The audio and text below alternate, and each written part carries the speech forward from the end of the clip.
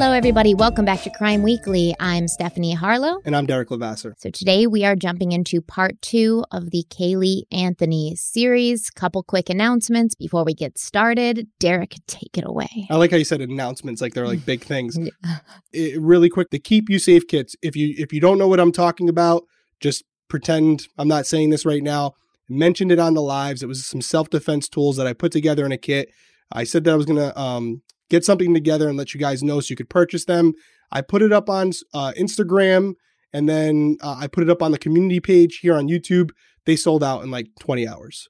So I only had 100 of them. I didn't expect that, so it's not like supposed to be like this business thing. It was just something I was doing because I thought a few people would want them. I was wrong on the numbers. He didn't expect it, but he should have because I told him. Yeah, and I mean, that said, I don't know like how many more are going to go. That being the case, I ordered another 100. They're all handmade by small local, businesses that are in the US. So these guys are making them as needed. And so I don't know how long they're going to take, but as soon as they come in, I will put them up again. And then I was telling Stephanie, maybe I'll do like a pre-order to kind of preemptively plan for how many I need to have these guys make. Cause we were saying like one of the items is made on like a 3D printer, and this guy's got like a small 3D printer that he's making them with. So it's an involved process. And so I appreciate everyone who bought them. If you're one of the people that got them, I have the cards that are going in. I signed every single card, and we're going to be packaging them this week. My oldest daughter, Tenley, she's the CEO of the company. So she penciled me in for Wednesday for packaging, and we'll ship them out by the end of the week. That's all I had. That's my announcements. Yeah, get them while they last, because I don't think he's going to do it again because he's been complaining about, he's so curmudgeon-y. He's like, it's not as easy as you think.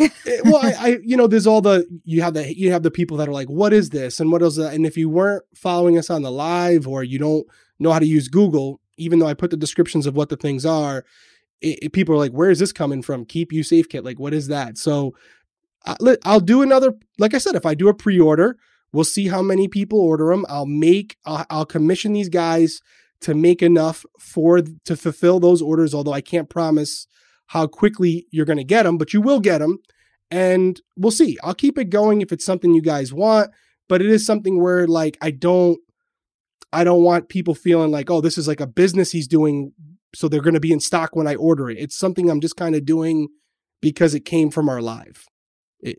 Not even a live for Crime Weekly. It was like when I did a live with you. Yeah, forever ago. And there were items that like I personally own and I've given to my wife and stuff like that. Like, these are just things that I have, and you guys really like them. So I'm trying to do it, but we'll get it done. Yep. If you want one, you'll get one eventually. Better make sure one of those has my daughter's name on it, man. I already told you it's coming to you. Okay. She wants the key, right? Yeah. Okay. She has a key coming. She has a key coming this week. All right. Beautiful. Okay. Let's get into it. Guys, check those out. Get on the pre-order list if it's something you're interested in. Let's talk about Casey and Caylee Anthony.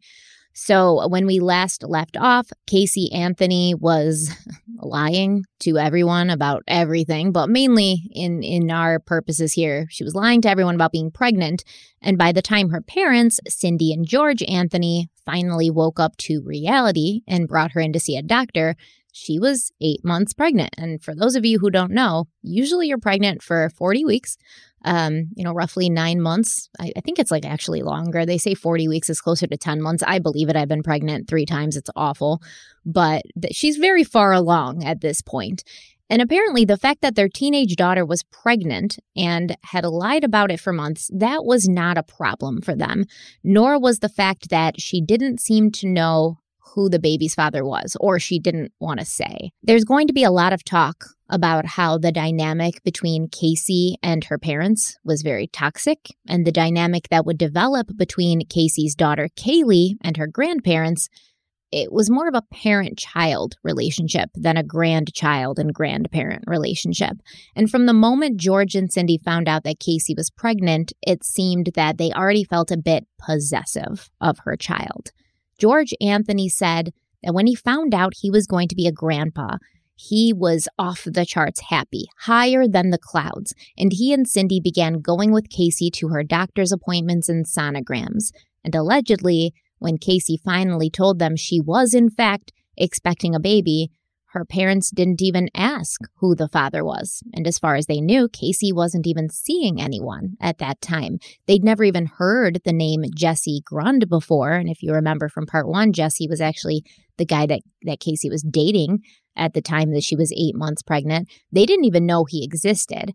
So George Anthony claims that they did address the question of Kaylee's paternity a few days later, and Casey told her parents that she thought her child's father may have been this one guy she was seeing on and off, but she didn't really want to think about that at the time. She just wanted to focus on having her baby, and her parents didn't want to put any pressure on her.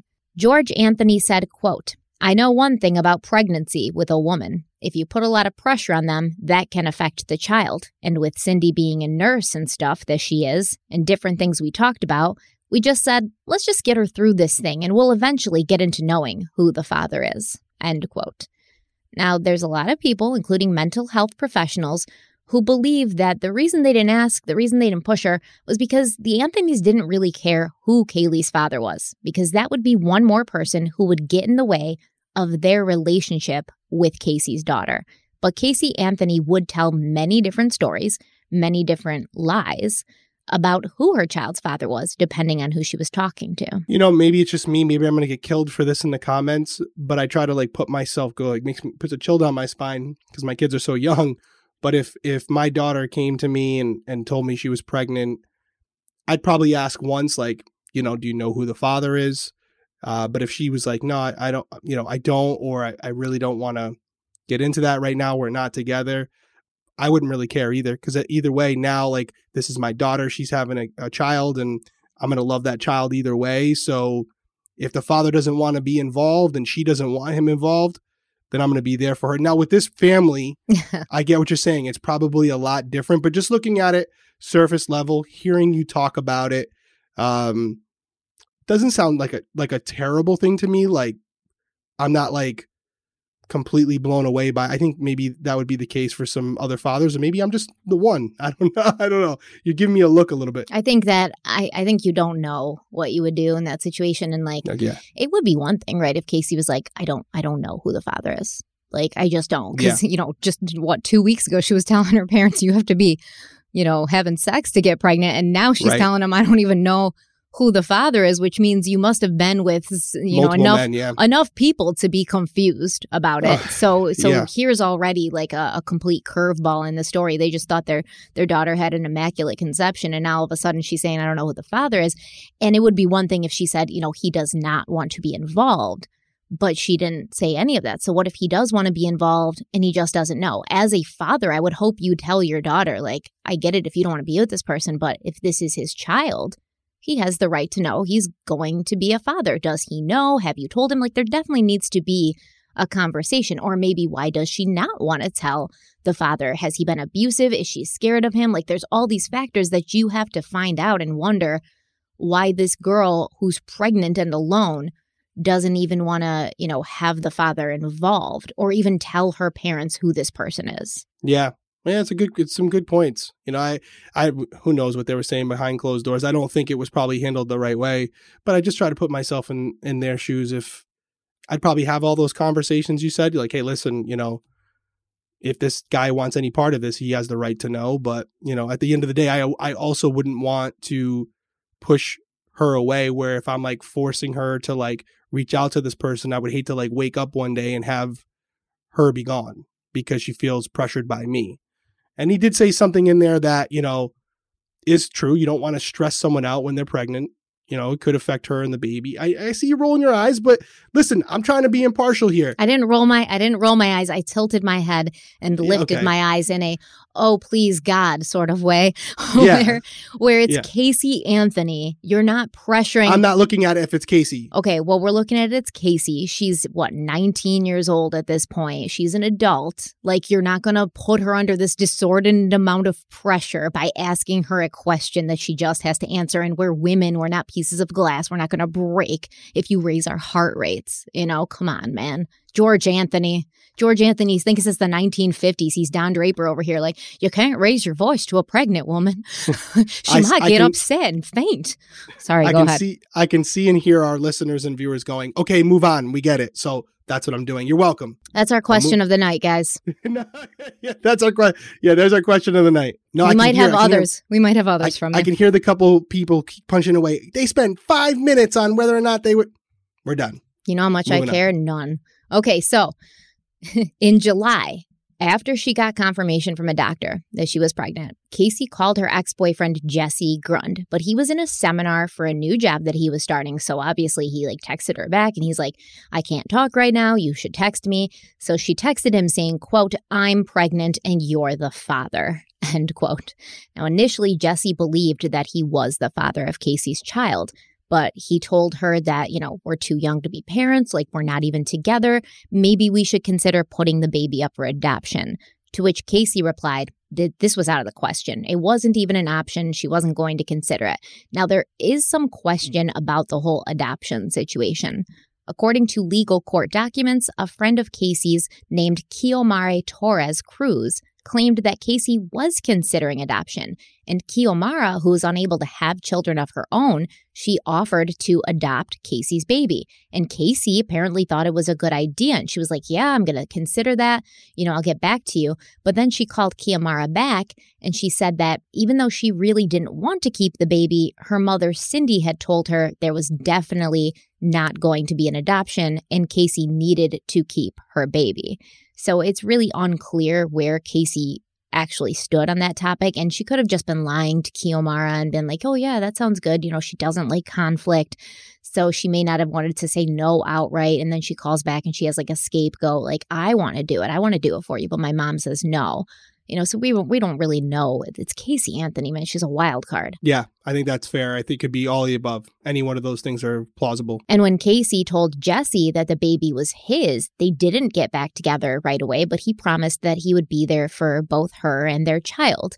Even though at the same time he's doing the math in his head and he's like, how is it possible that I could be the father? How could I be responsible for Casey's pregnancy when, with the numbers and pregnancy being a certain amount of time, she clearly had conceived before we even met.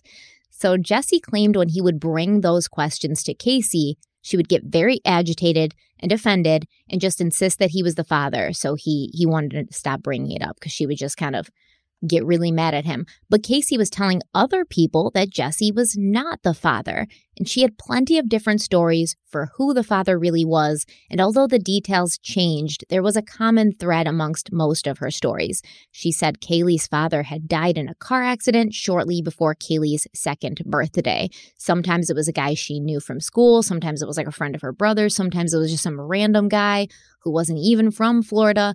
But every time she told the story, the guy always tragically died in a car accident right around the time of Kaylee's second birthday. Later, a source close to Casey Anthony would say, quote, I don't know who the father was. She doesn't talk about it. She will never tell anyone. She'll take that secret to the grave. If she knows who the father is, she's not telling, end quote. Now, this is obviously going to lead to rumors, right? Because we touched on it briefly in episode 1 of this series. And we said there have been rumors and there have been allegations that Casey Anthony was sexually abused by both her father, George Anthony, and her brother, Lee Anthony. And there are theories out there where they say that Kaylee, Casey's daughter, may have been the daughter of Lee Anthony or George Anthony. Now, this is obviously not supported. I am not saying it is true in any way, shape, or form, but it is a theory. It's a common one out there.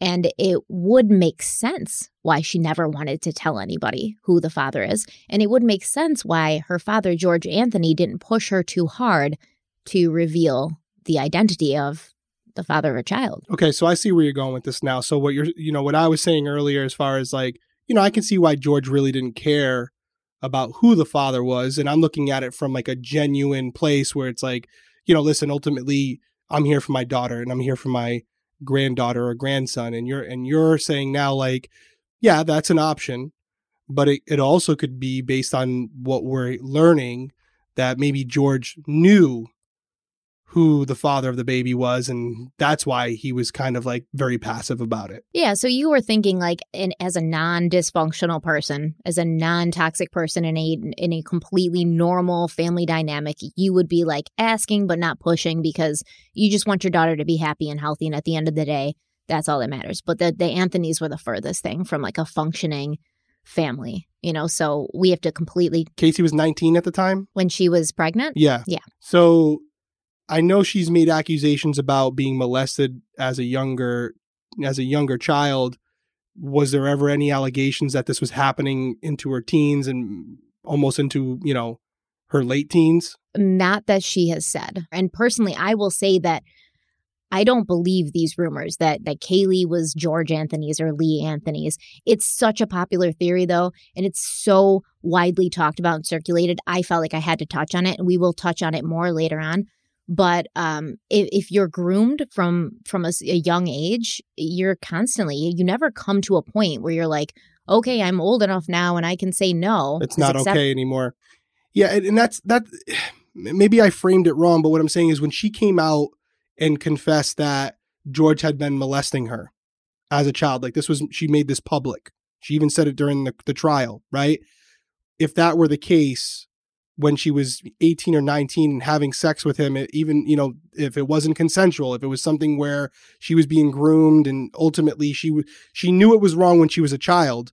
So clearly it wouldn't be right when it was older. Do you think if there was any legitimacy to it, she would have said at court, not only did he molest me as a child, but he groomed me and was still having sex with me late into my teens. And in fact, I think he might be the father of Kaylee. Yeah, it's hard to say. I mean, there's a level of shame there. And once again, Casey's a wild card. Like, you don't really know what's going on behind the scenes in her brain, you know? So there may have been a level of shame there. There may have been, she didn't want to admit that. It's one thing to admit to being sexually abused when you were a child. But like you just said, you kind of proved that point. When a young woman is 18, 19, there's people out there who might be like, oh, well, you allowed this to happen now at this point. So it may have been just a stigma thing that she wanted to avoid. I don't know. Interesting. But I agree with you. I think I'm in the same school of thought where more than likely George was not the father of Kaylee. Well, let's take a quick ad break and then we'll be right back.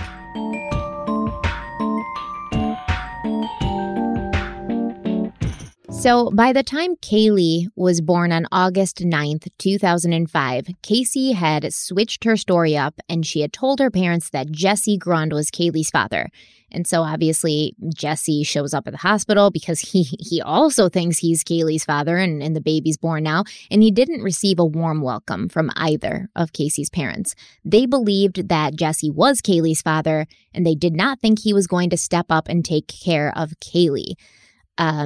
I also, once again, want to reiterate that I think Casey's family, her parents, were completely content with her being a single mother and not having a man in the picture because then that meant they could take over. They could be the ones to step in and help her. And that meant they wouldn't lose Casey or Kaylee. And I really think that's important. It's my theory, but it's also the theory of many mental health professionals, people who know these things. So the date of Kaylee's birth also gave Jesse another reason to believe he was not the father because Kaylee was born full term. And later in an interview, he said, quote, "Well, I'm not a doctor, but I know you have to be pregnant for 9 months to have a baby full term, as far as I understand. And we were not together until the end of January, and the baby was born full term in August.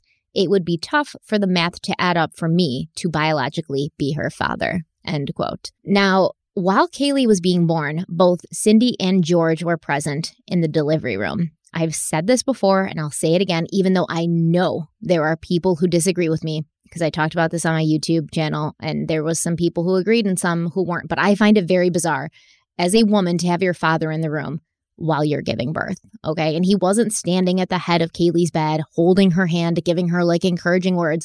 He was right there. Right at the business end of things, at the center of the action, like watching the baby come out. Okay, I think it's real weird. Where are you on this? You going to be in the room down there when your girls are having babies? I personally wouldn't,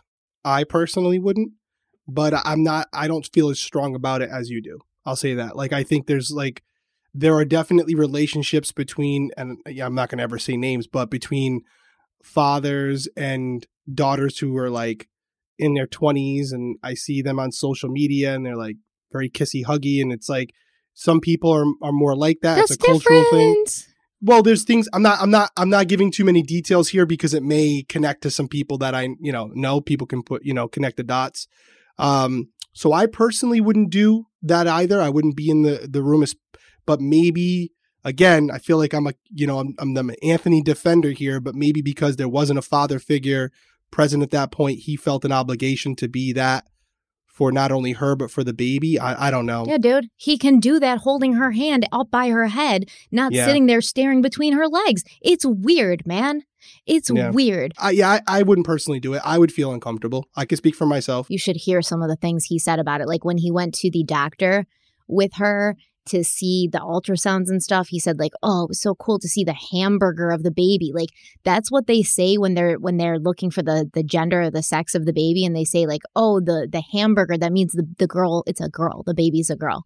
And they refer to that as like the genitalia. They call it like the hamburger or something. I don't know why, but this is way too much information. He was super pumped about it. He was like, hey, it was so cool. And like, just to see, like, he's a weird dude, man. And I can tell you what, my dad's not a weird dude.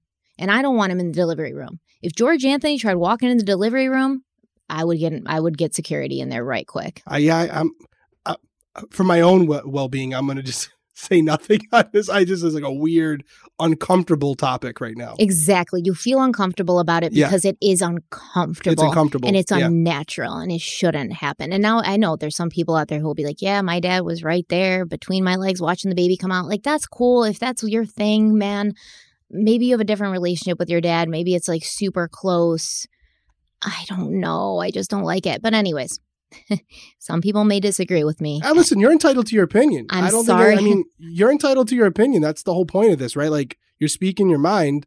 And that's what I'm saying. Like, you and I are uncomfortable with it, but I'm willing to bet, not even knowing the context that you put it in as far as some of the backlash you already had from it, there's definitely going to be people weighing off in our comments saying, my dad was there. No, I didn't. This was the reason why. I didn't have backlash because I think for the most part, people understand. Like, people like got it. Like, from an outside perspective, it definitely does seem weird. But like, my dad and I have this certain relationship where blah, blah, blah. He was there for me. Like, I got in an accident before I was pregnant. So he helped me bathe. And so it wasn't like weird. Like, that was one thing that somebody said, like, I had gotten into a car accident and I was, in a really bad shape. And my dad was the only person there for me. I didn't have a mom. So he helped me bathe and recover. And then when I had a baby, it was like, that's a different thing. But there's always the exception to the rule. And no, do you know who Tom Brady is? I'm assuming you do. Yeah, Everybody knows who Tom Brady is. Yeah. There was a special that he did a while back, and there was this big topic that was covered in the special because it was a look behind the scenes into his personal life.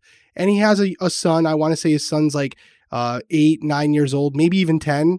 And there was a quick scene where like he was saying goodbye to his son and he gave him a kiss on the lips and he said goodbye. And that's kind of like what they do. And like social media was in an uproar. No, like, that's ridiculous. That's completely different. Yeah. And they were like, this is super. I had no issue with that. I was like, listen, dude, like that's why are we really focusing on that? Like, clearly there's nothing. It's just and he said that he was the same way with his father. So I think that's great. I think that's great. That's showing affection. That's teaching your son to be like a loving person. But again, to the point you were making earlier, some people still had a problem with that, and you and I don't have a problem with that. So everyone is entitled to their opinion. I think you got to raise people the way you want. But this, in the context of what we know about George and some of the allegations that were made against him afterwards by Casey, it makes it that much more weird, right? That I think that adds a lot to it. Where it's like, if it's true what Casey had said, by this point, he had already molested her. Exactly, man. And I can tell you what, like, giving birth, you're in an incredibly vulnerable position, right? Once you start pushing, you're not there in that room anymore. So you don't have the ability to be like, oh, I would like you to leave respectfully, please. You're kind of just focused on doing this incredible thing that's very difficult. Maybe a little pain too. Yeah, hurts like hell, man. And so maybe that might be focused on that a little bit. It's awful. Like, you can't even think. Like, there's imagine. There's caveman brain happening with one goal. So I think that it really was like an abuse of trust, and I don't like it. And like, listen, I'm Italian. Like, my dad still kisses me on the lips. I'm in my 30s. We've always, perfect strangers. When I say hello to them, I'll give them a kiss on the cheek. It's how I was raised. But I can tell you, my dad will never be coming in the living room. He's going to be waiting in the waiting room, smoking a cigar like Don Draper, right? Fair enough. Yeah. So this is another thing I have a problem with. The first person to hold Kaylee once she was born was not her mother, but her grandmother, Cindy. George Anthony said, quote, "When Kaylee first came out of Casey," I don't even know why he said it like that. When she first came out of Casey. Just say when she was first born. What a weirdo. Anyways, he says, quote, "When Kaylee first came out of Casey and she was placed and getting cleaned up and stuff like that, the very first person, that aide or whatever it was, the nursing assistant, was going to give Kaylee to Casey. But because Casey was getting stitched up and stuff like that, the doctor said no, that wasn't appropriate at the moment because she needed to be still and stuff like that. Kaylee was handed to Cindy. Naturally, Cindy is not going to turn the child away. Neither am I. And she opened up her arms. She says, "Oh my gosh, yeah, I'll hold my granddaughter." And I remember Casey did say, "Well, geez, you get a chance to hold my daughter before I do?" End quote. So as a mother of three, this all makes me so uncomfortable because it doesn't check out that the doctor would have said that Casey holding her child directly after Kaylee's birth would not have been appropriate. In fact, the American Association of Pediatrics has been recommending it for years, skin-to-skin contact with the mother and child directly after birth. And since Casey did not give birth to Kaylee via C-section, there should have been no reason why she could not have held her child while they continued to work on her, like I've done and a million other mothers have done for years. And she was bothered by this, understandably, and in the future she would throw it in her mother's face during arguments. So they would be arguing. They argued a lot after Kaylee was born. Cindy and Casey argued all the time, and she would say, "Well, like, you were the first, you stole my kid from me, like you were the first person to hold my baby, like you've been getting in the way of me and my daughter's relationship since day one." So this was clearly an issue for her, and it's not just me. So as Kaylee Anthony grew, Cindy Anthony kind of assigned herself to the role of mother, and she was often known to refer to Kaylee as her child, such as when she said, quote, "Once in a great while, I might have to ask what she's talking about, but you learn your child's speech," end quote. And sometimes George Anthony would even slip up and refer to Cindy, his wife, as mommy when he was talking to Kaylee. I kind of find this to be completely normal as far as George Anthony goes, but I do understand that it would have been very annoying for Casey to hear her mother refer to Kaylee as her child. I can see how that would be very annoying. George remembered that Casey had not been happy with this dynamic, and she would often comment on how it hurt her that Kaylee would always run to George and Cindy first, as if they were her mother and father. It was almost as if Casey had been a surrogate for her parents, and now that she had delivered the baby to them, they had no more need for her. After the birth of Kaylee, Jesse Grund and Casey got back together, but he did ask for a DNA test to prove his paternity, and after 6 weeks, the results returned, showing that there was a 0% chance Jesse Grund was the father of Kaylee Anthony. But Jesse and Casey decided to give it a go anyway, because by that time, he'd grown very attached to little Kaylee, and he wanted to be her father. He felt he could easily continue to be her father, even if he wasn't related to her by blood. After Kaylee's birth, she and Casey spent a lot of time at Jesse's house with his family. Jesse's father, Richard Grund, said that they all loved Kaylee. She was innocent and perfect and pure joy. Jesse said that Kaylee, even from the time she was a baby, could just light up your life, and he loved her very much. On New Year's Eve of 2005, Jesse Grund proposed to Casey, and she said yes, and things seemed to be going really well. Jesse claimed that Casey was a good mother, a person who, quote, geared her life strictly around how she was going to be a mother first, wife second, and everything else third. That was her goal. That was her intention, end quote. But then something changed, and Jesse doesn't know exactly what it was. But he claims Casey became a different person who, quote, stopped being the person that was dedicated to these things and started concerning herself more with the parties and the friends and the hanging out, and not so much about the responsibility of being a mother to a beautiful, joyous young girl, end quote.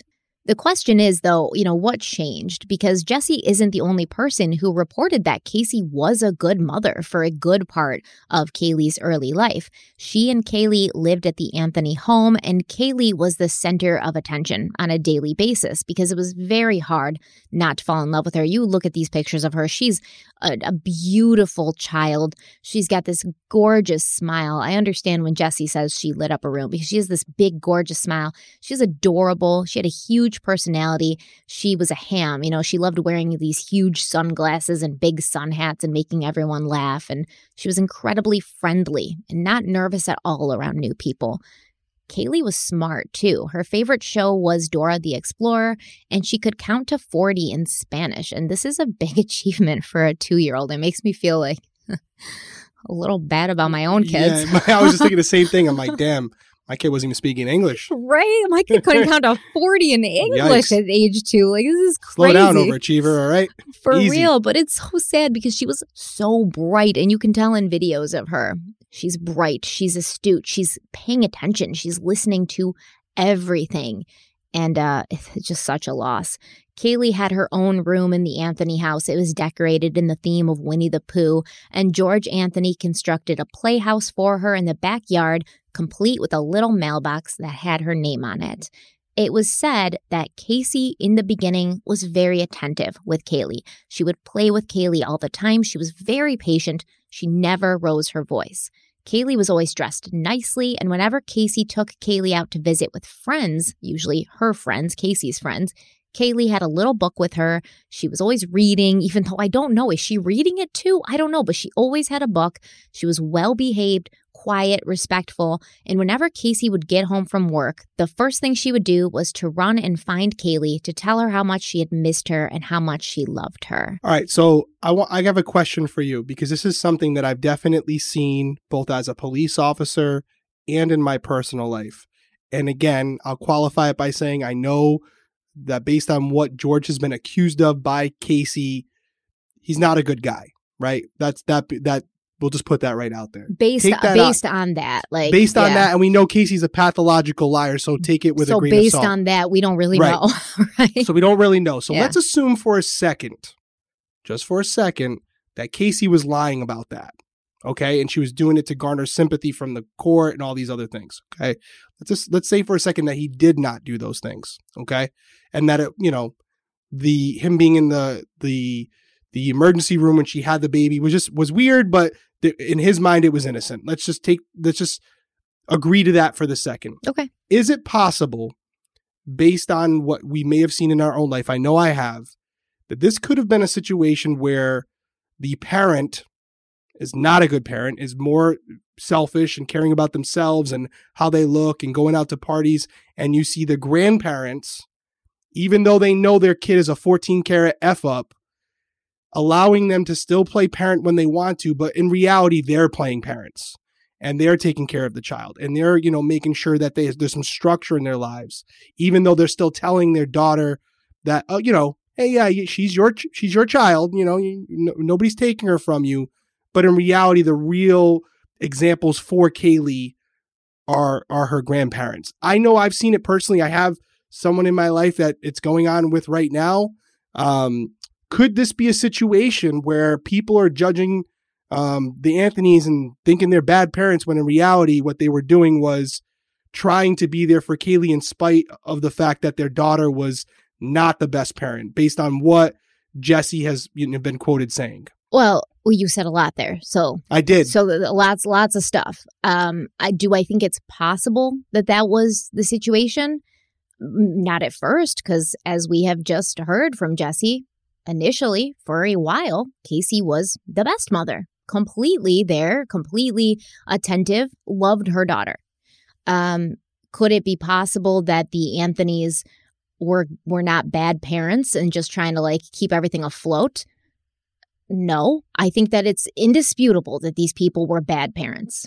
I think that whether or not they, they clearly raised Casey to be a pathological liar. Okay, that didn't come from nowhere. So right there, we have some issues. You can't raise a monster and then say you don't want to deal with her once she's done something you don't like. And I was a young mother, right? So I also know from that perspective, that even though you're completely ready to be a mother, sometimes, I said, I'm going to do this. And if I'm going to do it, I'm going to do it right. There's still going to be people around you who just look at you and think you're not going to be able to do it. So they always try to take things over from you because they think it's going to be too much for you and you're not going to be able to do it. And it becomes incredibly frustrating, especially when you're not dropping the ball anywhere and people are acting like you are.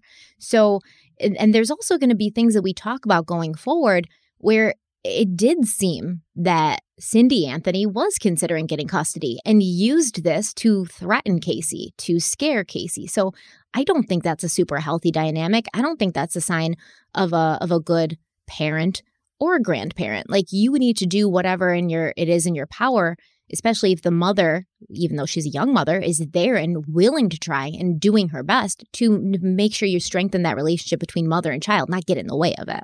Yeah, fair enough. I think that's the two sides, right? I wanted to throw it out there because for the people out there who don't know the case that well, like myself, and I'm hearing things as we progress, I do think it's a plausible scenario at this point. I reserve the right to change judgment as I hear more, but I just wanted to throw it out there just to show that I'm not automatically going to what I know how this story ends. I'm taking it, paragraph by paragraph as we go through it. But before we continue, let's take a quick break.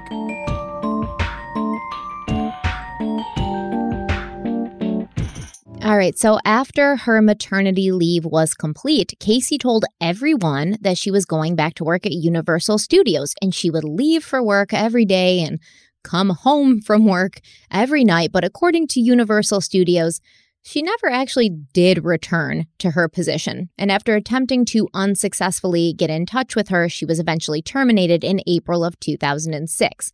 Now, while Casey was at work, air quotes, she would leave Kaylee with, several different people. Sometimes she would leave her at home with her father, George Anthony. George Anthony usually worked a later shift. I think he was working 3 to 11 or something.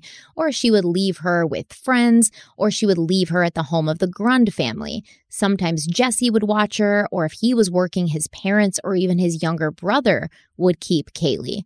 Casey had even guilted one of her friends, Lauren Gibbs, into regularly babysitting Kaylee for free.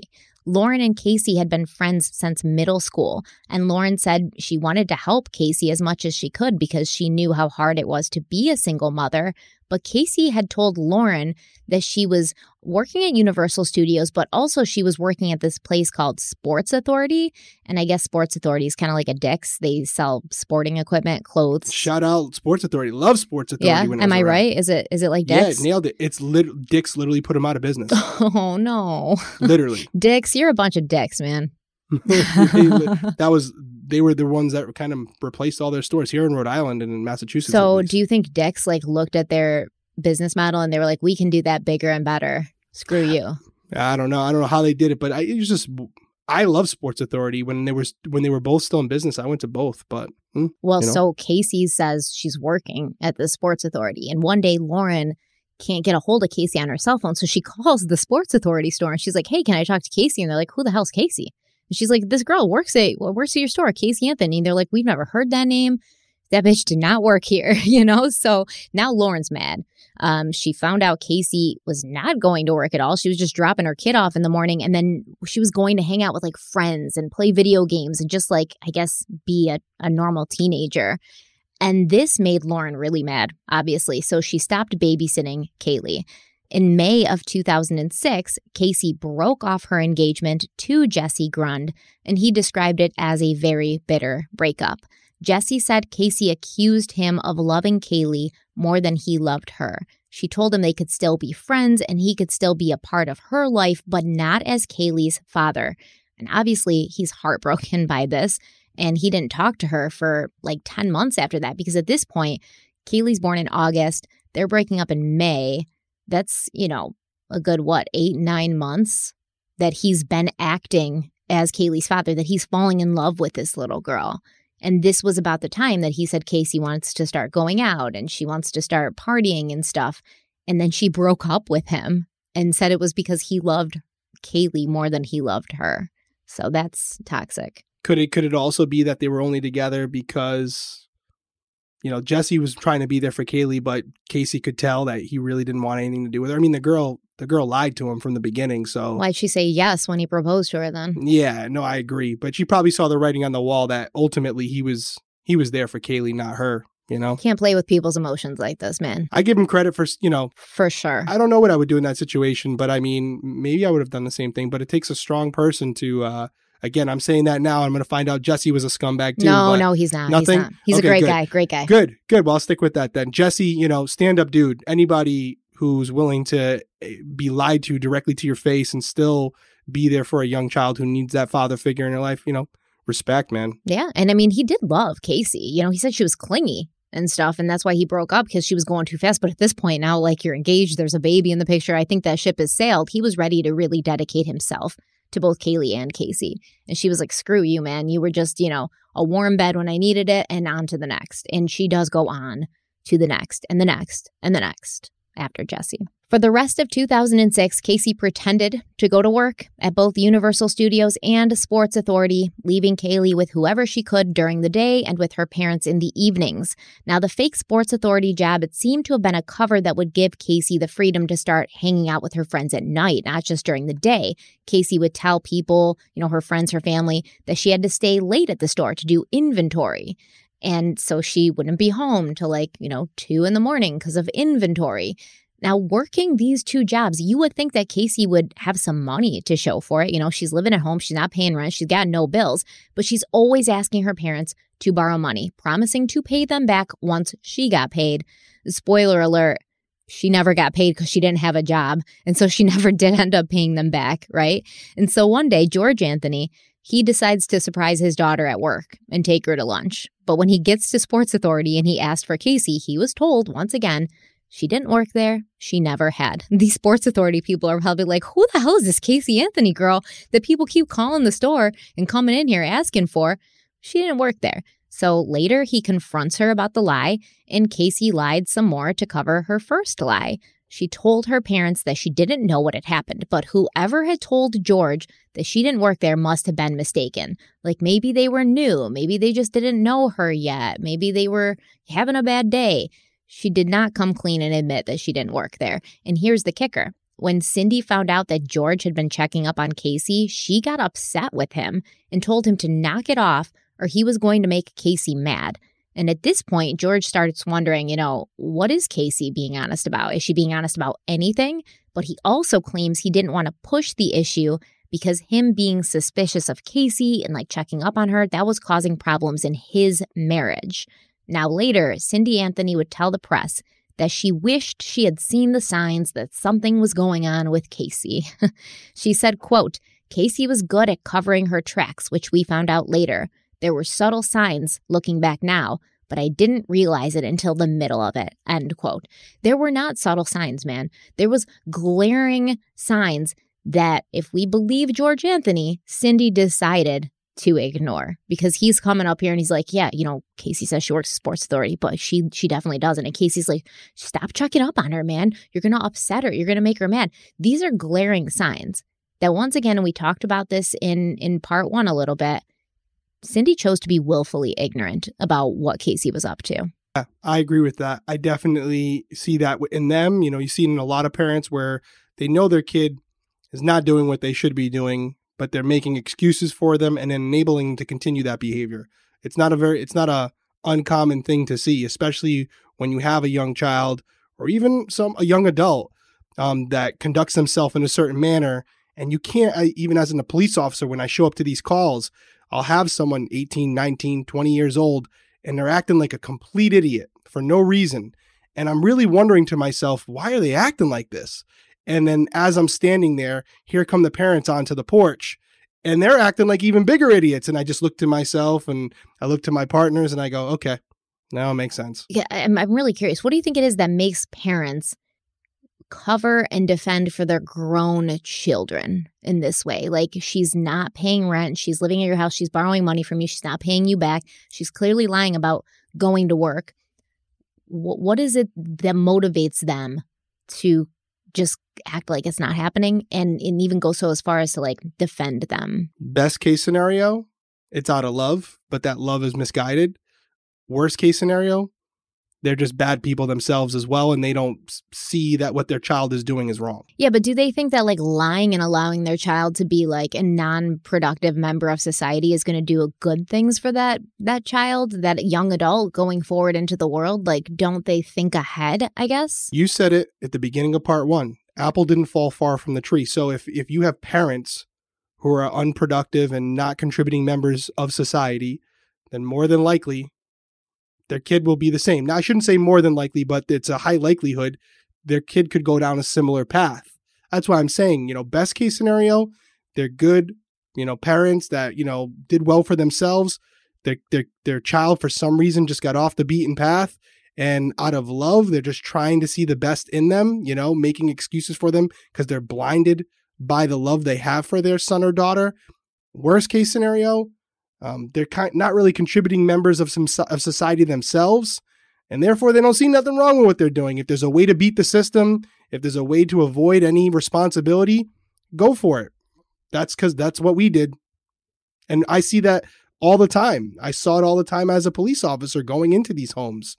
When you have young children, committing crimes of violence at 13, 14 years old, we have to go back to the parents and inform them that their son or daughter, I had a case where a 14-year-old boy killed someone. And when I brought this to the attention of the parents, we got a warrant for him later. This was kind of like an ongoing investigation. The parents were upset, but they were more like, no, there's no way he could have did this. He got set up. But this kid had like a rap sheet a mile long. He was involved in arsons and all these other things. So I don't know how it was so surprising for them, but to them, their son was still this perfect little angel who had been arrested multiple times before this. They just didn't get it. Did they think that all the other times he'd been arrested, he was set up? They always made excuses for him. It was always the police, he's just, they're out to get him. He was in a gang as well. And it's, every time we went there was always an excuse. It was always, all his actions were reactions to other people treating him poorly or unfairly. Oh, yes.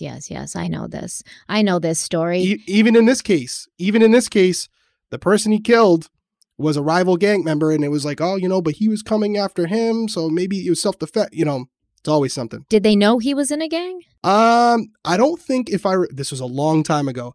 I don't think they ever acknowledged them knowing to us, but we definitely told them I personally told them multiple times that he was hanging around with the gang members. So they thought he was just an innocent gang member? Is that like an oxymoron? I mean, again, these are the things where you have these parents who, do I think they didn't love this son? No, they definitely did. But they made excuses for him, which enabled him to continue doing what he did. So you could have a situation here where at this point, a less extreme, although we're going to see it does get to that point, right? And that could be an explanation for it. But at this point, it could be a situation where these parents love Casey. Cindy and George love Casey. They are basically denying what they're seeing with their own eyes. But worst case scenario, they're just equally as guilty as Casey is. And I know it feels like I'm, in these early episodes, I'm over here like just ramming on the parents like Cindy and George. But let's be honest, right? This all has a ripple effect. Like, you can't just take somebody as a single person and say, why did they do this? You have to figure out what factors in their life led them to this. And I think that the parents are super important to that. And also, I think that more than one person can be responsible for something when it ripples out in this way. And I don't think that they're innocent in this. I don't think that they're blameless. But trust me, I'll go in on Casey soon enough, guys. Don't worry. I'm not defending her, although I do think that I can align myself with her in some places because we've shared similar experiences. There is definitely an end to that coming up soon. So trust me. And I don't want to foreshadow too much, but I will say I'm developing an opinion because I do know the end of the story, right? I'm developing an opinion about my perception of the Anthonys, the parents, and Casey, and how that all contributed to what we'll eventually get to. Not saying it's going to stick there, but I have been taking notes, and I do have some opinions on George, on Cindy, that may be a surprise to you. So we'll see. I don't want to say anything yet because I might change my mind, but as of right now, a work in progress. Yeah, I know where I know how I feel right now. Okay, let's take a quick break and we'll get back to the timeline.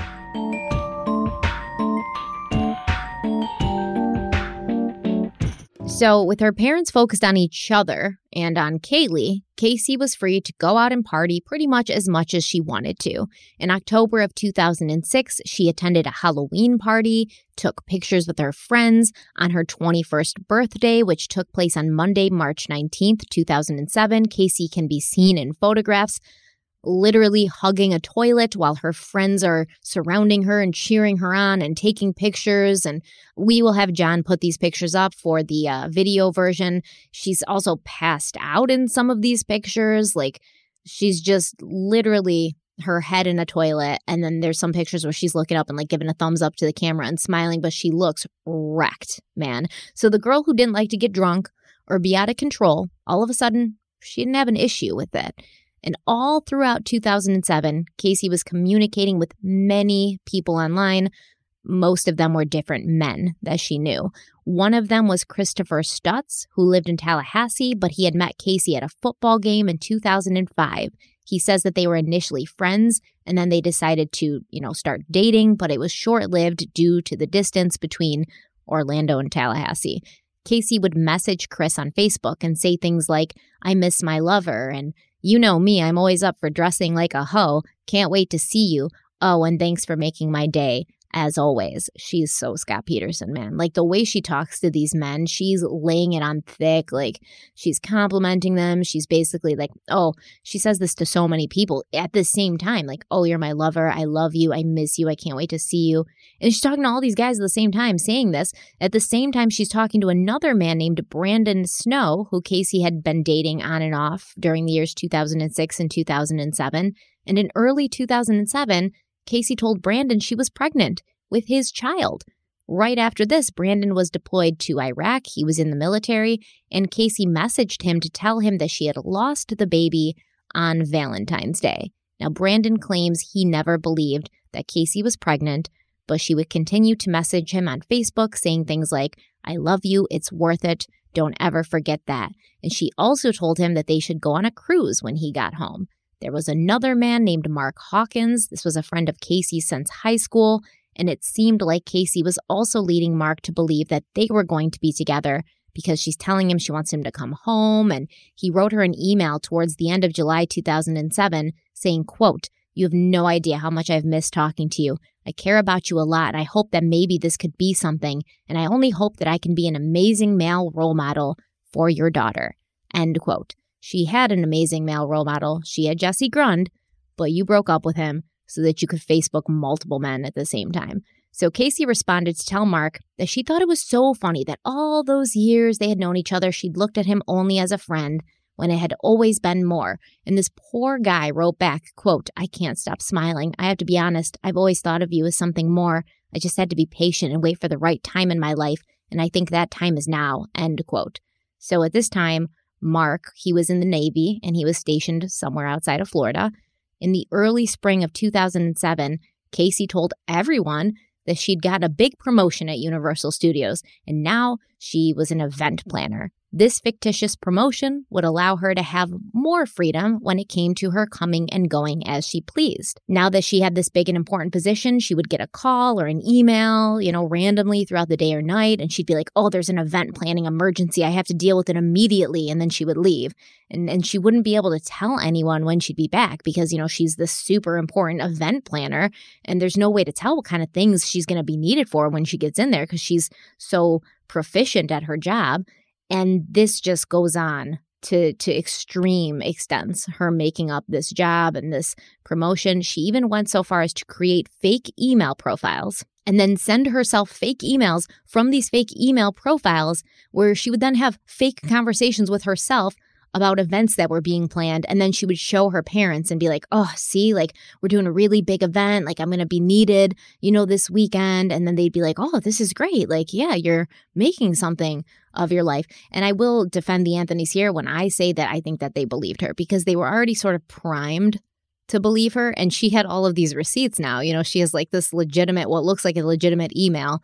And they think maybe she's turned her life around. Yeah, I mean, there's so much to unpack right there. I agree with the last statement you made as far as giving the Anthony's a little bit of leeway on this one because she went to such lengths to create this lie, which in and of itself, as part of everything you just said, is a huge problem from the alleged fake pregnancy to Brandon, and then obviously the story about Universal to get more time out of the house and Sports Authority and all these things that you've mentioned.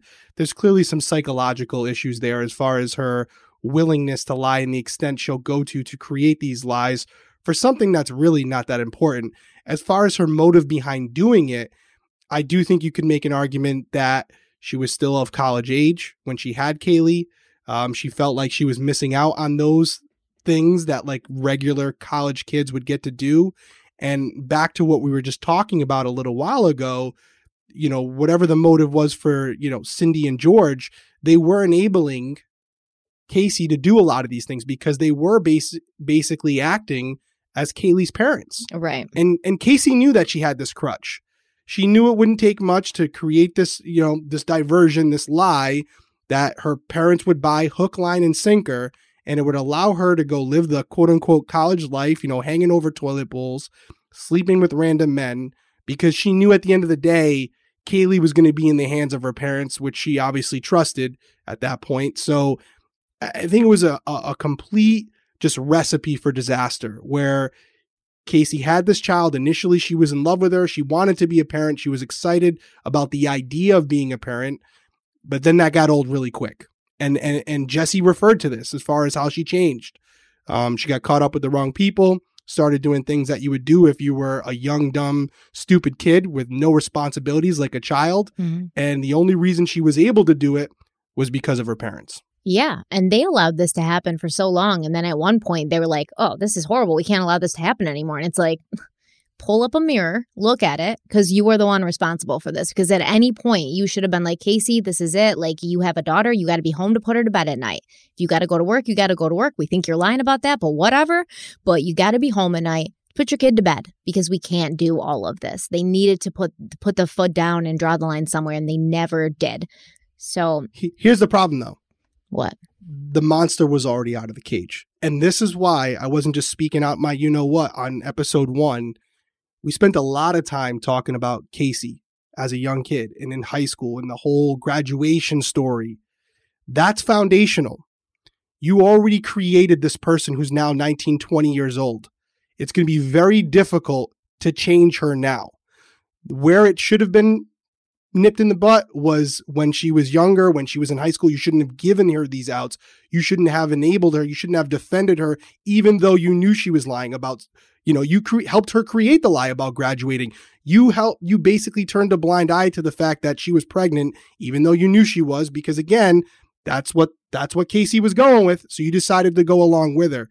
So again, that's why it's so important that we go to such detail, just like in episode 1, because now when you look at these stories and you're wondering why, 1, Casey's doing this, and 2, why Cindy and George are allowing it. Well, if you listen to part 1, you know.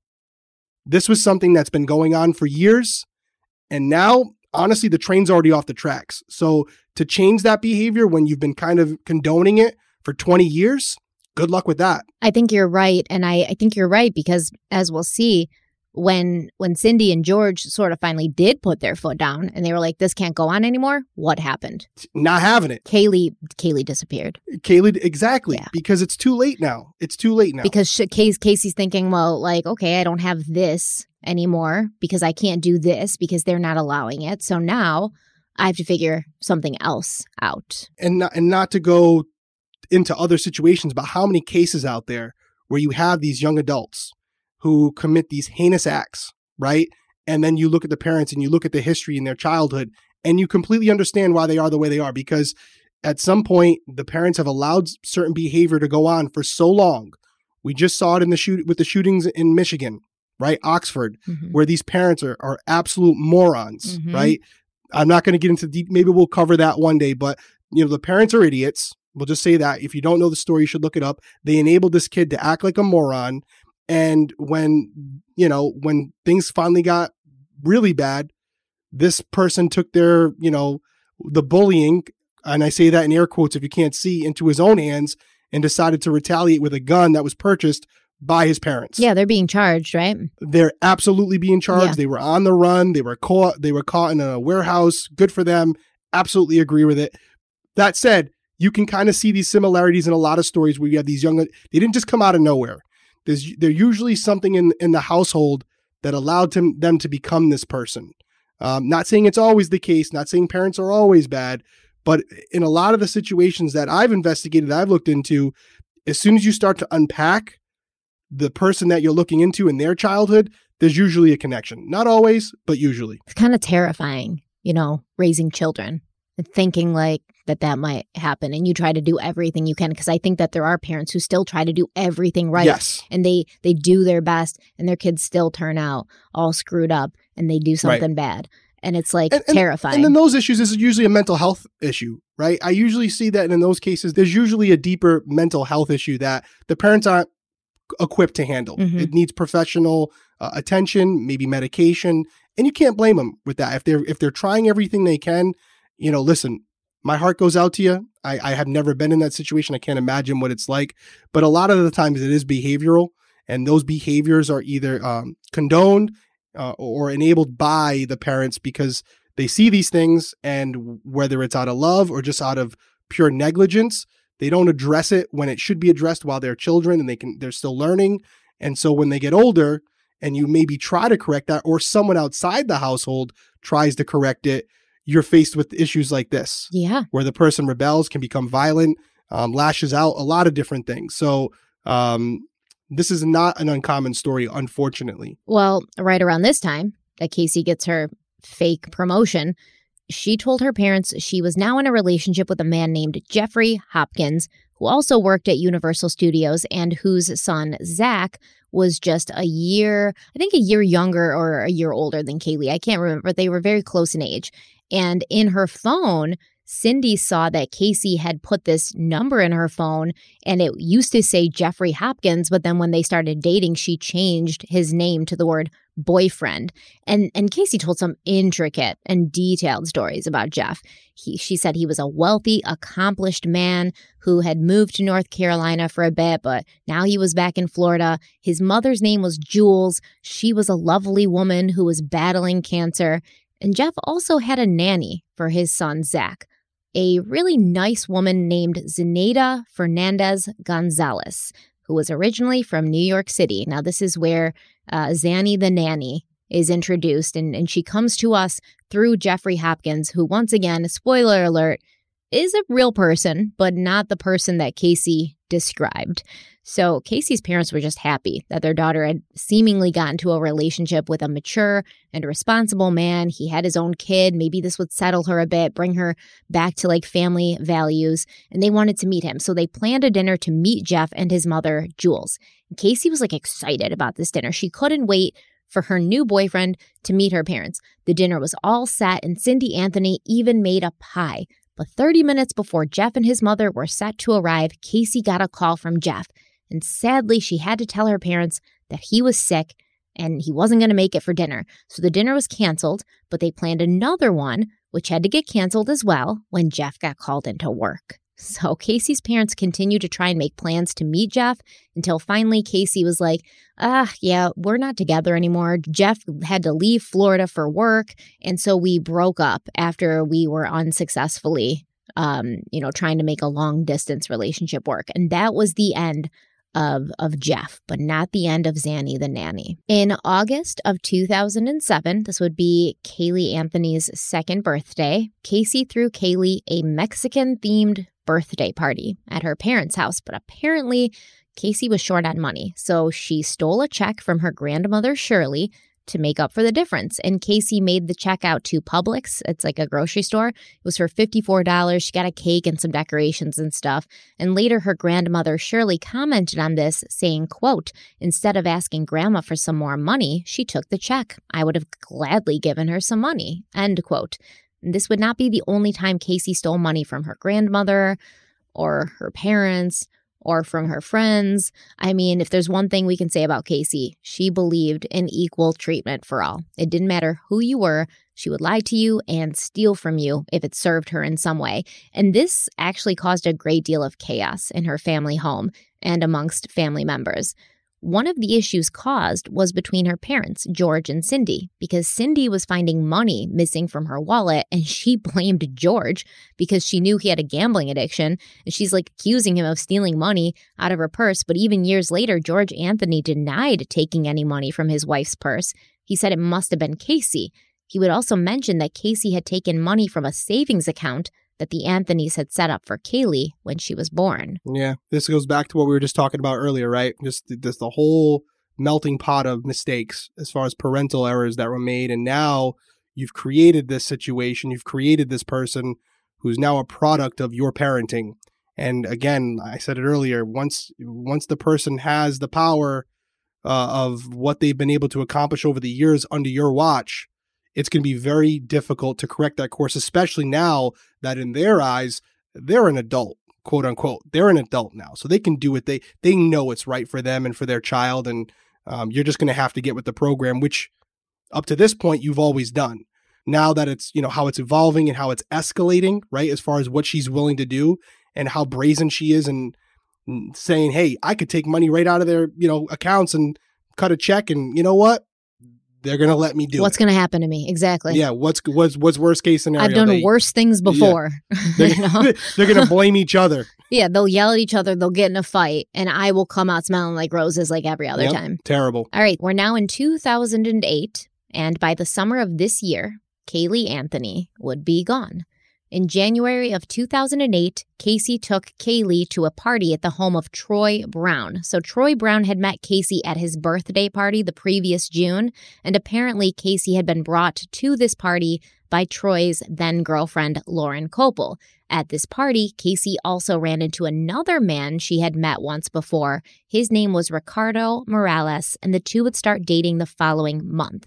Once Ricardo started dating, he asked her, who's the father of your daughter? And Casey told him that the father of Kaylee was a man named Brad or Brandon, who was a friend of her brother Lee's. She said this guy was in Orlando on vacation around Thanksgiving of 2004, and after some time, he returned to Tennessee, where he was from. And when Casey had told him she was pregnant, he said he didn't want to be in the child's life, and then he ran off the road and died in a car accident just a few days before Kaylee's second birthday. Do we ever find out who the father of Kaylee actually was? No, we don't. But listen, there was a ton of people that she knew who actually did die tragically in car accidents. So there's several options, guys she went to high school with, people who she was close with and in proximity to around the time Kaylee would have been conceived, who then went on to die in car accidents. And sometimes,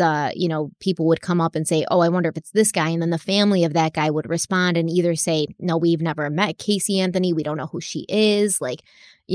Our son didn't get her pregnant. Or there was even one mother who said she believed her son was the father of Caylee Anthony. And she said, looking at pictures of Kaylee, she thought that Kaylee resembled her son. And this young man did also die in a car accident, right around that time. So who knows? But none of their names were Brad or Brandon. What's your gut tell you? Do you think Casey knew who the father was? Or do you think she just honestly, because of her history, just honestly had an idea, but wasn't exactly sure? No, I think she knew who the father was, because I don't think at the time that Kaylee was conceived that Casey was kind of as active as she was later. I think she was still in that, good girl thing, going to school and I'm a really good girl. I don't drink, I don't smoke, I don't do drugs. I think she was still kind of in that gear. And you would think if she had been sleeping with a bunch of men at that time, some of them would have come forward and been like, oh, actually, I dated Casey Anthony during this time, or I dated Casey Anthony during this time. And that hasn't happened. So I definitely think she knows why she doesn't want to say anything to anyone, especially now at this point where there's no, you don't have to worry about someone coming in and trying to take your kid, et cetera, because Kaylee's gone. Why she wouldn't say now, I don't know, but it might just be something that she wants to keep to herself. But I think she knows, definitely. I wonder. In April of 2008, Casey stole from her grandmother, Shirley, again. She took $354 from a bank account that her grandfather's Social Security checks were deposited into. Now, apparently, this was the account that was used for her grandfather's expenses at the senior care facility he was living in, and Casey used this money to pay her AT&T cell phone bill.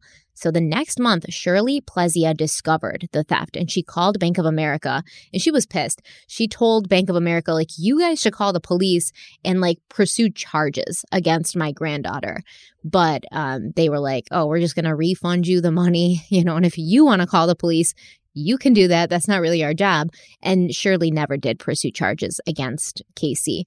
Shirley didn't call the police, but she called her daughter, Cindy, and gave her hell. And later she wrote an email to her sister, Mary Lou, in which she said, quote, I called Cindy. She doesn't sound good. She sounds depressed. Cindy was doing fine, supporting the house, saving, etc., till George put them in debt with the online gambling. End quote. Shirley also wrote that she believed George Anthony may have been struggling with bipolar disorder. His overspending and compulsive gambling could be an indication of that, something that he may be doing while in a manic state. And Shirley also believed that her granddaughter Casey may have also been suffering from the same disorder. When Cindy got the call from her mother about Casey's theft, she apologized and she offered to pay the money back that Casey had taken, which is another example of how Casey was never left to her own devices to face the music for anything that she had done. Because I have a 20-year-old daughter, okay? And if this was my 20-year-old daughter, I would not be like, oh, I'll pay you back. I'd be like, let me talk to my kid and figure out how she's going to pay you back. Whether she has to work it off, whether she's taken money, whether she's selling something of hers, this is a lesson that's worth being learned. If you pay the money for her, there's no lesson learned, Cindy. This is like basic. It's so annoying that these people don't seem to understand it. Yeah, and these things start so small, even as a young kid. Like when my daughters lie or they take something, I had Peyton a while back, maybe a year or so ago, take a pack of gum. And, we went back into the store. She was traumatized by it, but I went in there. I told the guy was super nice at the convenience store. I said, listen, she took this. She didn't pay for it. I'm trying to teach her that you shouldn't do this. She was so petrified. She was crying. She was mortified. She was embarrassed. She put it back, apologized. But guess what? Bet she never did it again, huh? Never happened again, because she realized not only that it was wrong, but that dad wasn't going to protect her. I could have easily said, you know what? Don't do that again. Just a pack of gum. Don't worry about it. Just give me the gum. Even that would have been bad, because it would have said, oh, well, worst case scenario, he'll just take the gum. Yeah. He's going to be on my side. But she realized that it was tough for me. I was dying inside, by the way. I know. Because I'm her protector. And she was looking at me like, Dad, you're going to let him, because I was like, I don't know what's going to happen. We'll see. And she was like looking at me like, you're supposed to do. No wonder she was scared. You were like, you might get arrested. Maybe you'll do 2 to 3 years. No big deal. I'll write to you. I said, listen, I did say she was 5. So I had to go somebody's, but I'm like, they could call the police. This could be a report. I don't know. We'll see what happens. And she was looking at me like really, really scared. And I was literally dying inside. But the guy was awesome and it worked out. And I'm so glad I did that, because she doesn't do it anymore. No. And if I had just kind of let her do her thing, maybe she would be. I don't know. I'm not saying every girl who steals a pack of gum is going to end up being a murderer one day, but I do think these little things add up to something big, and it does create boundaries. It does create common sense and what's right and what's wrong in life. And exactly. It creates a roadmap in your child's brain. This is the road to take if I want to be a good person. This is the road I don't take. That's it. Yeah. And the point we're making is Casey didn't just wake up one day and start stealing from her loved ones. This was an escalation over time. It just didn't happen overnight. And that's why we're harping on it. And listen, there was even an indication at this point that maybe Casey did want to take some accountability, because while Cindy was on the phone with Shirley, Casey was there and she was like, give me the phone. I want to talk to my grandmother. I want to give her my side, probably lie. Who knows? Maybe she wanted to apologize. I don't know. But Shirley refused to talk to her. So later, Casey sent an email to Shirley apologizing and offering to go and do some cleaning at her grandmother's place to make it up to her. But Shirley responded and said, basically, I don't trust you. I don't want you in my house. And the last words that Shirley Plezia ever said to her granddaughter, Casey, were, I love you, but I don't like you. Wow, that cuts deep, I'm sure. Yeah.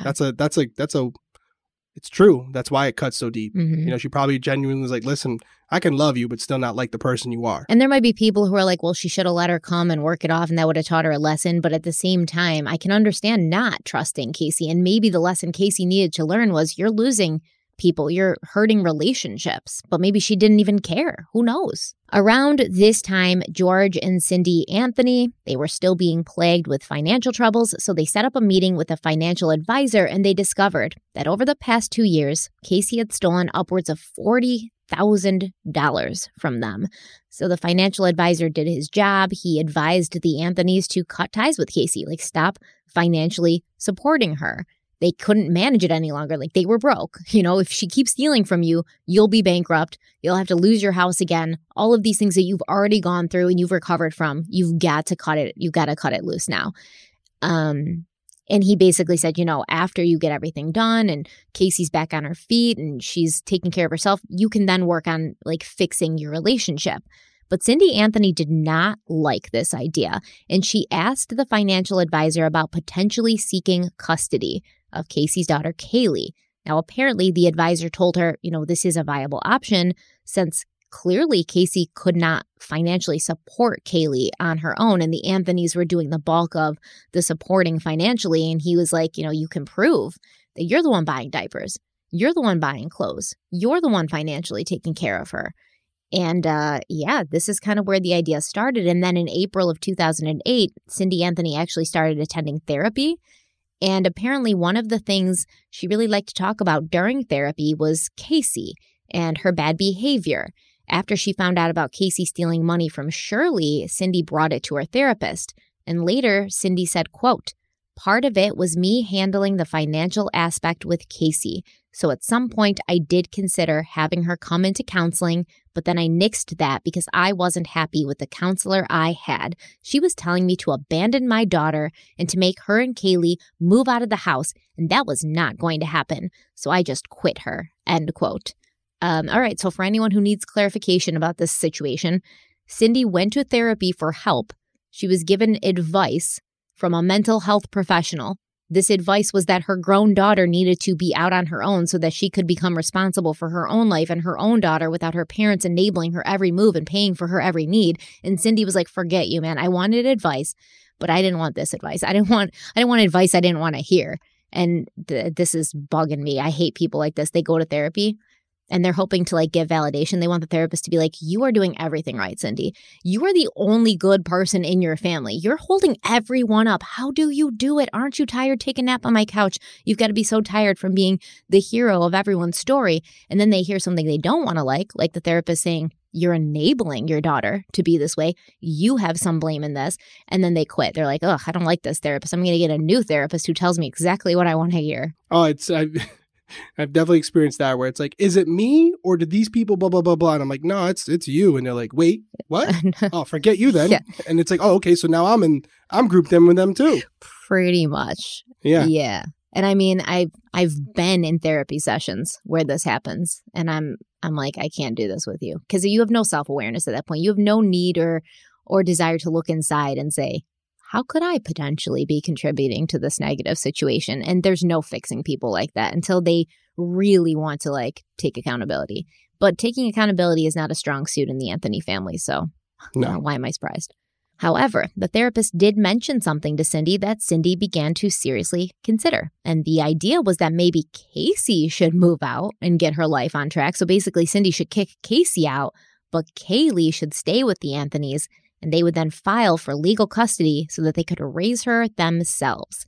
Now, according to Rick Plezia, Cindy's brother, Cindy and Casey would often get into these like drag down, knockout fights that even the neighbors could hear. They would scream loudly at each other. And Rick claims that Cindy threatened Casey with this idea, losing custody of Kaylee, at least 3 times that he knows of. Later, a neighbor across the street named Jean Cauty would tell detectives that she heard heated arguments between mother and daughter many times, and Casey would yell things at her mother like, shut up, or she would scream, fuck you, like they're screaming loud, everyone can hear. And Cindy's brother Rick said, quote, Cindy told me a couple of times that one of these times she was going to get custody. Cindy would have took that kid in a minute. She would. She wanted to be in charge of Kaylee. End quote. Yeah. Man, I'll tell you what. Again, maybe I'm naive here, and I feel like that's what I'm going to be hearing in the comments. But like, I feel like Casey's parents did not raise Casey right. But it sounds to me up to this point, maybe I'm going to change my mind, but I don't think it was like wanting possession of Kaylee, but it was more so like, our kid's not a good parent and we need to have custody of Kaylee or she's going to end up just like Casey. And I mean, maybe even there was part of him that's like, we really screwed up with Casey.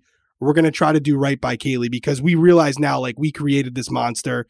But I don't see it as like a possession thing, like the way that was just quoted, where it's like, looking at her as like an item. So I would agree with the second part of your statement where they said maybe, we screwed up with Kaylee. I mean, with Casey, like this is our second shot at getting it right. Although, although what's going to happen is you're just going to end up screwing Kaylee up too, because you guys, you guys don't know how to be normal, man. Yeah. History's not in your favor. No, you don't know how to, you should have said, we screwed up. Like, let's call it a day, Right. But I'm going to respectfully disagree with you. It definitely was a possessive thing. I mean, if we believe Casey, this sounds like so stupid to say, but that's what I'm saying. Like well, our it's source. Hard, but if we believe the things that Casey had initially said, like she wanted to give Kaylee up for adoption because she knew she wasn't ready, and her mother said, absolutely not. Her mother was calling Kaylee my child, our child.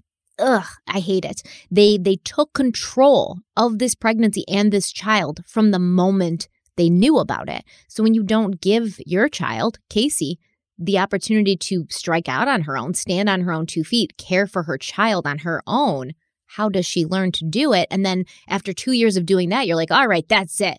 You haven't learned anything. We're taking her. But you didn't teach her and you didn't help her and you didn't basically hand her baby and say, now you're a parent and we're here if you need anything. But this has to be you. This has to be you. Couldn't it be a part, like I'm looking at if I was the dad, right? Like if I know what my daughter's out there doing, sleeping with random men, drinking, doing whatever drugs. Yeah, but they didn't know that, right? She was a virgin. You don't think, but but I mean, at that point, they probably had a clue that, she's not working. She's doing these crazy things. She's hanging out with people. I don't want me teaching her to a lesson to affect Kaylee because I could kick her out with Kaylee. And what's that going to mean? That Kaylee's at these parties in the back room with some crazy, some random men and stuff. Sure. Yeah. That would be my fear. Like I'm trying to prove a point to my daughter, but the person who's the real victim here is my granddaughter. And is that the right move? No, that's not your kid, man. No, it's weird and like invasive. However, I will tell you that the first time I thoroughly went through this case, I felt bad for the Anthonys, Cindy and George. I was like, man, this sucks. And I still do feel bad for them because regardless of what they did or what part they had, they lost their granddaughter that they clearly loved very much, whether it was because of a possession thing or an image thing or whatever. They loved her and they really lost their daughter too, right?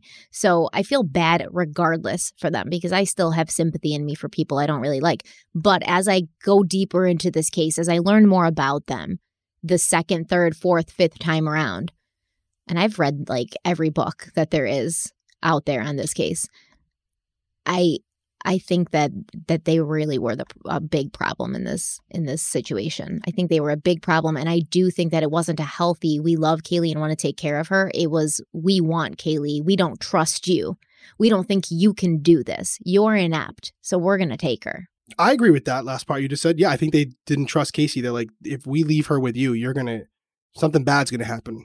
Right? But you made Casey what she is. Like, how dare you at this point? So you're the wrong people to be protecting Kaylee at this point. Yeah, I get what you're saying. You're the wrong people to be protecting Kaylee, and you're the wrong people to be judging Casey for what she's doing because you clearly never taught her how to do the right thing. Mm-hmm. So it's like, it seems like you like come in and make a mess, and then you yell and you're like, oh, what's this mess here? But you made the mess. Yeah, no, I do not disagree with that. I'll be interested to hear what you guys out there, especially if you're watching on YouTube, sound off in the comments, because I'm definitely coming at this with a very minimal knowledge on the background. My involvement, as we talked about, it was mainly with the case itself. Once, Casey was a prime suspect in Kaylee's death. So all this stuff is foreign to me. So I wonder how you guys are feeling out there. Some of you are probably as knowledgeable about this case as far as the background as Stephanie is. But for those of you who aren't, what are your thoughts? What are your feelings right now? Because I'm a little torn on it. So definitely sound off. Let us know what you think. Well, in May of 2008, Casey brought up the idea of moving to Puerto Rico. So she brought this to her parents, and apparently Cindy was not a fan of this idea. Like, I have no idea why Casey would want to move to Puerto Rico. It probably wasn't even something she was seriously considering. She does this a lot. You can see in like messages that she has on Facebook. She's always got these ideas. She's like, let's go on a cruise. She was telling one of her friends like that her parents were moving out of Florida and they were going to leave her their house. And then she and this friend would move into their house together. They were making plans. They were like shopping for stuff for the house. And there was no plan for Cindy and George to ever leave the house. So she has these ideas and then she'll just run with them. But Cindy was furious. She was furious that Casey would even consider taking Kaylee like out of Florida and, you know, make it hard for Kaylee to see Cindy and George. So Casey's newfound desire to move to Puerto Rico, it may have had something to do with her new boyfriend, Tony Lazzaro. Now, I know I told you Casey was dating a man named Ricardo Morales, and she was.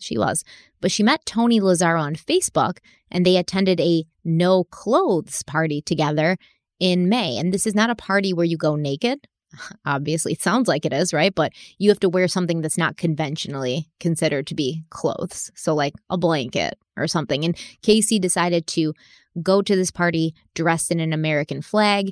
And she and Tony, they had immediate chemistry. Very similarly to her 0 to 100 behavior with Jesse Grund, Casey's relationship with Tony moved very quickly. Tony was a Long Island native, and he was in Florida studying music at Full Sail University in Orlando. Tony lived the purest form of a college life. You know, he shared an apartment with 2 other guys, and at night and on the weekends, he worked as a party promoter for local nightclubs. So basically, he'd work for several nightclubs, and he'd push stuff out through social media, like, you know, big Blue Vodka party at Blue Vodka nightclub this weekend. And, you know, he tried to get people to go there and he'd get paid by the bar or the nightclub based on how many people, you know, showed up. Now, through the months of May and June, Casey spent time with Tony, a lot of time, and she would bring her daughter Kaylee along because Tony's apartment had a pool and the 3 of them would hang out there while Kaylee played and swam. Tony said Kaylee was an adorable and smart little girl. She always had a book in one hand and a teddy bear in the other. He said Casey was a good and attentive mother, but early on in their relationship, he had told Casey he didn't really want kids. And if he did have kids, he wanted them to be boys because boys were less trouble, apparently. I don't think that's true, but okay. And a relevant question to ask, I think, is did this affect Casey and her view of being a mother, of having a child, a girl child specifically, in a similar way that many people believe Chris Watts was motivated to kill his pregnant wife and 2 young daughters when he started dating Nicole Kissinger? You know, was Tony's stance on children a factor in Casey possibly wanting to not have a child? Or could it have been Tony's like free-balling college lifestyle that made Casey realize there was so much about her youth and her life that she had missed out on? Casey was pregnant young. She was a mother before she was even old enough to drink. She'd never gone to college, and therefore she'd never been a part of this lifestyle. And maybe being with Tony showed her that there was, you know, a whole chunk of stuff happening out there that she was missing. And there is evidence that she was greatly enjoying being young and childless after Kaylee went missing. During the month of June 2008, Casey was all over the place. She was hanging out with all sorts of people in all sorts of places. And, you know, she even told her mother that she was being sent to Tampa for a few days for work, which is obviously not true because she didn't have a job. But instead, Casey actually stayed in Orlando and she hung out with Tony and his buddies. And she does this a lot going forward while Kaylee is missing. Casey will say like, oh, I'm here for work. I'm out of town for work. But the whole time she's still in Orlando and, you know, not actually doing anything but hanging out with people. And Casey's friend, Amy Hazinga, told police that Casey was supposed to meet her out one night and Casey's boyfriend, Ricardo Morales, was going to be there as well. But Casey texted Amy and said, you know, she might not make it out. And when Casey texted Amy, Amy said she thought that Casey was already out and she was hanging out with Tony. And Casey told Amy, I really like Tony, even though I know I'm with Ricardo. So this was June 1st. Casey and Tony went to a barbecue at one of his friend's house, and they spent the night together at Tony's apartment. And the next day, June 2nd, Casey and Ricardo broke up when he confronted her about going behind his back with Tony. So after this happened, Casey texted her friend Amy saying, quote, "So is it more sad or funny that Rick decides to spill his real feelings for me after hearing that I made out with Tony? Stupid. So stupid. I couldn't wait for him forever, and I'm truly glad I didn't." End quote. So Casey will tell you, like, she wasn't really dating Ricardo. Like, they were hanging out and seeing each other, and she wanted more, and he never pulled the trigger. So she just like up and, started seeing Tony.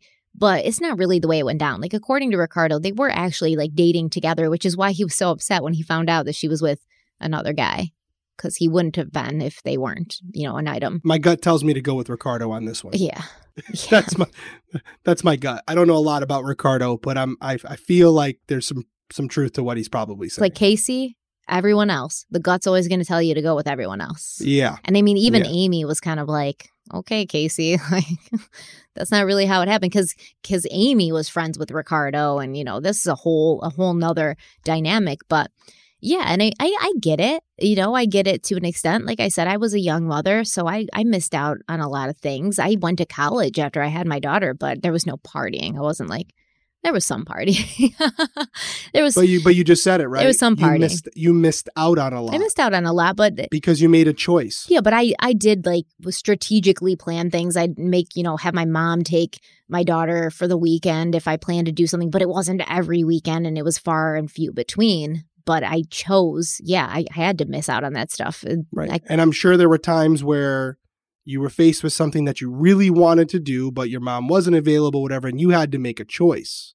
And my gut tells me that your choice was always for Nev and not for whatever you personally wanted to do. Yeah, I lived with... Congratulations, you're a good mother. I lived with FOMO for like so long, man, because that was like the advent of social media too, so everybody was like, that's when Facebook was popping, and MySpace too, man. MySpace was popping, and I'd always go on there and I'd be like, man, everybody is having the best time. Yeah. But, I'm kind of also like, I like to be at home too, and I always have been. Yeah. So it wasn't a huge thing for me, but I get it. I get it, seeing that like your youth is pretty much over and wanting to reclaim it. And I think that is what happened after she decided to start hanging out with people, that she decided to hang out with young people who had no responsibilities. I also started befriending other young mothers. And so I was kind of hanging around people who had similar like motivations and similar goals. But if I'd been hanging out with people who were partying every weekend, I totally would have been like, I would have been crushed. I would have been so sad all the time. But it's about what you choose to surround yourself with. It's not about what happens to you, but how you react to it. I've always thought that. So I get this, but I don't have a ton of excuses for her, because the reality was she was a mother and there was a little girl who was depending on her. No, but it's starting to make more sense of why we are where we are today. And I'm assuming when we speak next week, it's going to be into the meat and potatoes, starting to get into it, because now we're in 2008 and we're there. We're there because, we're right at the beginning of June, right? And this is the month that Kaylee goes missing. And the timeline of each day leading up to that is very important, because a lot of things happen that you could say were triggers, because at the end of the day, we sort of want to ask ourselves, what's the motive, right? Means, motive, opportunity. We know she had the means. We know she had the opportunity. What the hell was your motive? Because there's often times where she will defend herself later and she'll say, if I didn't want a kid, I would have just given her to my parents and let them raise her, because that's what they wanted anyways. Yeah, I mean, that's kind of where I'm at. And, there's a lot more to cover, but it's one of those things where I'm looking at it. We know Kaylee's gone, right? It's not unsolved as far as that's concerned. We know that she's deceased. It's a matter of whether you believe, one, the intent behind this. Did Casey intentionally kill Kaylee? Or, I'm sure we'll cover, could someone else had done it, without Casey's knowledge? But then there's also a real scenario where, based on the woman that you've been describing for the last 2 episodes, is it possible that this person, who clearly is a negligent mother, could have been in a situation where Kaylee died because of her negligence? Just that part. We're not going to talk. I'm not going to get into like what happened after the death, who covered it up, was it all these things. But just, is there a realm where Kaylee was not killed intentionally, but her death was the result of Casey's poor parenting. And that's kind of where I'm trying to get ready as far as to keep my mindset open to both possibilities. You know, it's so tough because if you had asked me this question 2 years ago, without a doubt, I would have come back and said, like, she killed her intentionally. I have no doubt. And I have no doubt she killed her. And that's the end of the story. But I just posted something on Twitter like a couple of days ago where I was like, in the past couple of years, like, I've grown and I've become much more open-minded and I've become so much less judgmental than I used to be. And in a way, that's great, right? That's growth. But it also makes life much harder because it was easier to look at the world and life and situations black and white, like it's wrong or it's right and that's it. And that's so much easier than looking at the intricate details, like the little things, the context that makes someone and something who they are and what it is. And now I'm also sitting here thinking, what the hell happened, right? It's not as easy as just saying, oh, clearly Casey Anthony was young. She didn't want to be a mother, so she killed her kid. That's it. That's all that happened. That's clearly not all that happened. Other things are at play here. And that's what we're going to use going forward in these next parts, thinking, what are those other things at play? What are those other factors that made this so much more complicated and less black and white? And if you take Casey's name off of it, if you were to just tell this story and not put Casey's name on it, which has a lot of hate attached to it, right? The person you're describing, the mother you're describing, I don't think there are many people out there that would say, is this person capable of putting their child in a situation that was dangerous where it resulted in their death? Yes, absolutely. It's possible. This type of person who was more concerned about herself than her child could have left her child in a very dangerous situation where she could have been, she could have died because of it. Yeah. Yeah. But intentionally, like, That's the thing, that there's a lot of people out there who think this was intentional. Now, I think, and I'm still open to it too. I'm still open to it. Yeah. I know there are things that I read about in the court documents that show a possibility of intent, and we're going to get there. And that's why I'm saying I'm open to both. But so far, we're about almost 4 hours in to this, right? Mm-hmm. And I can see a real scenario where it was purely just negligence. Now, what happened afterwards to, as far as the disclosure of what happened to Kaylee and how it was covered up, if that were the case, that's a whole different ballgame. But we'll compartmentalize it, break it down. Like, how do we think she died? And then obviously based on that, we can start to develop our opinions as far as what transpired after she was dead. Yeah. And I mean, I think even 2 years ago when I did this case on YouTube, I think I ended saying, like, I do think Casey was responsible, but I feel like it may have been accidental. But like you said, there are pieces of evidence that point to it not being accidental. And that's a hard pill to swallow. Even hating Casey the way I do, because I hate that bitch. I hate her. Even hating her the way I do, it's hard for me to look at anyone and knowing she had other options, like give her child to her parents who clearly want to raise her, knowing she had other options, that would be the choice she made. It's so hard to wrap my head around it. So I think that's what we really need to focus on and work on in these upcoming parts. Yep, absolutely. I'm with you. But let us know what you think. If you're watching on YouTube, tell us in the comments. If you're listening on audio, go ahead and pop a 5-star review into Apple Podcasts and tell us what you think there, or contact us on social media. We want to hear your thoughts and your opinions. We talked about a lot of stuff, and I think that there was, even a little bit more disparity in my opinions and Derek's opinions on this one than there usually is. So I'm really interested to hear which side you guys fall on, or if you fall in the middle, or if you have a completely different angle. Please let us know. Twitter, Instagram, it's at Crime Weekly Podcast. Crime Weekly, nope.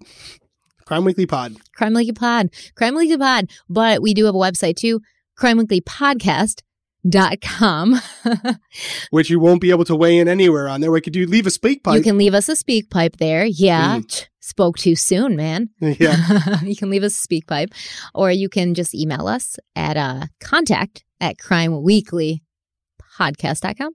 Yeah. Yes. You're better off, just to be transparent, you're better off commenting on a post or something like that, because we get a million emails a day. And I don't want to lie to you and say that we're checking every email in that sense. Check a lot of them for work. We will get to them eventually, but you're going to get more of an immediate response from us in the comment section on YouTube and on the post. I usually post every week when we put up a new episode.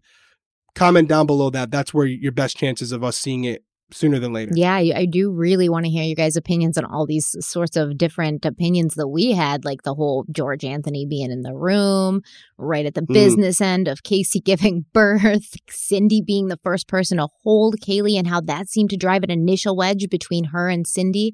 All of these things we discussed. Let us know what your stance is on them. We love hearing from you guys. And until next time, what do we say? Just, don't get yourself killed. What? We don't have a tagline for the end. It's so weird because on YouTube I have one, but here, when in doubt, I always just say, stay safe out there. Yeah, that is good. Stay safe out there. That's Probably a little bit more classy than telling people not to get killed. Thank you, Derek. No problem. That's what I'm here for. We'll see you guys next week. Bye. Later.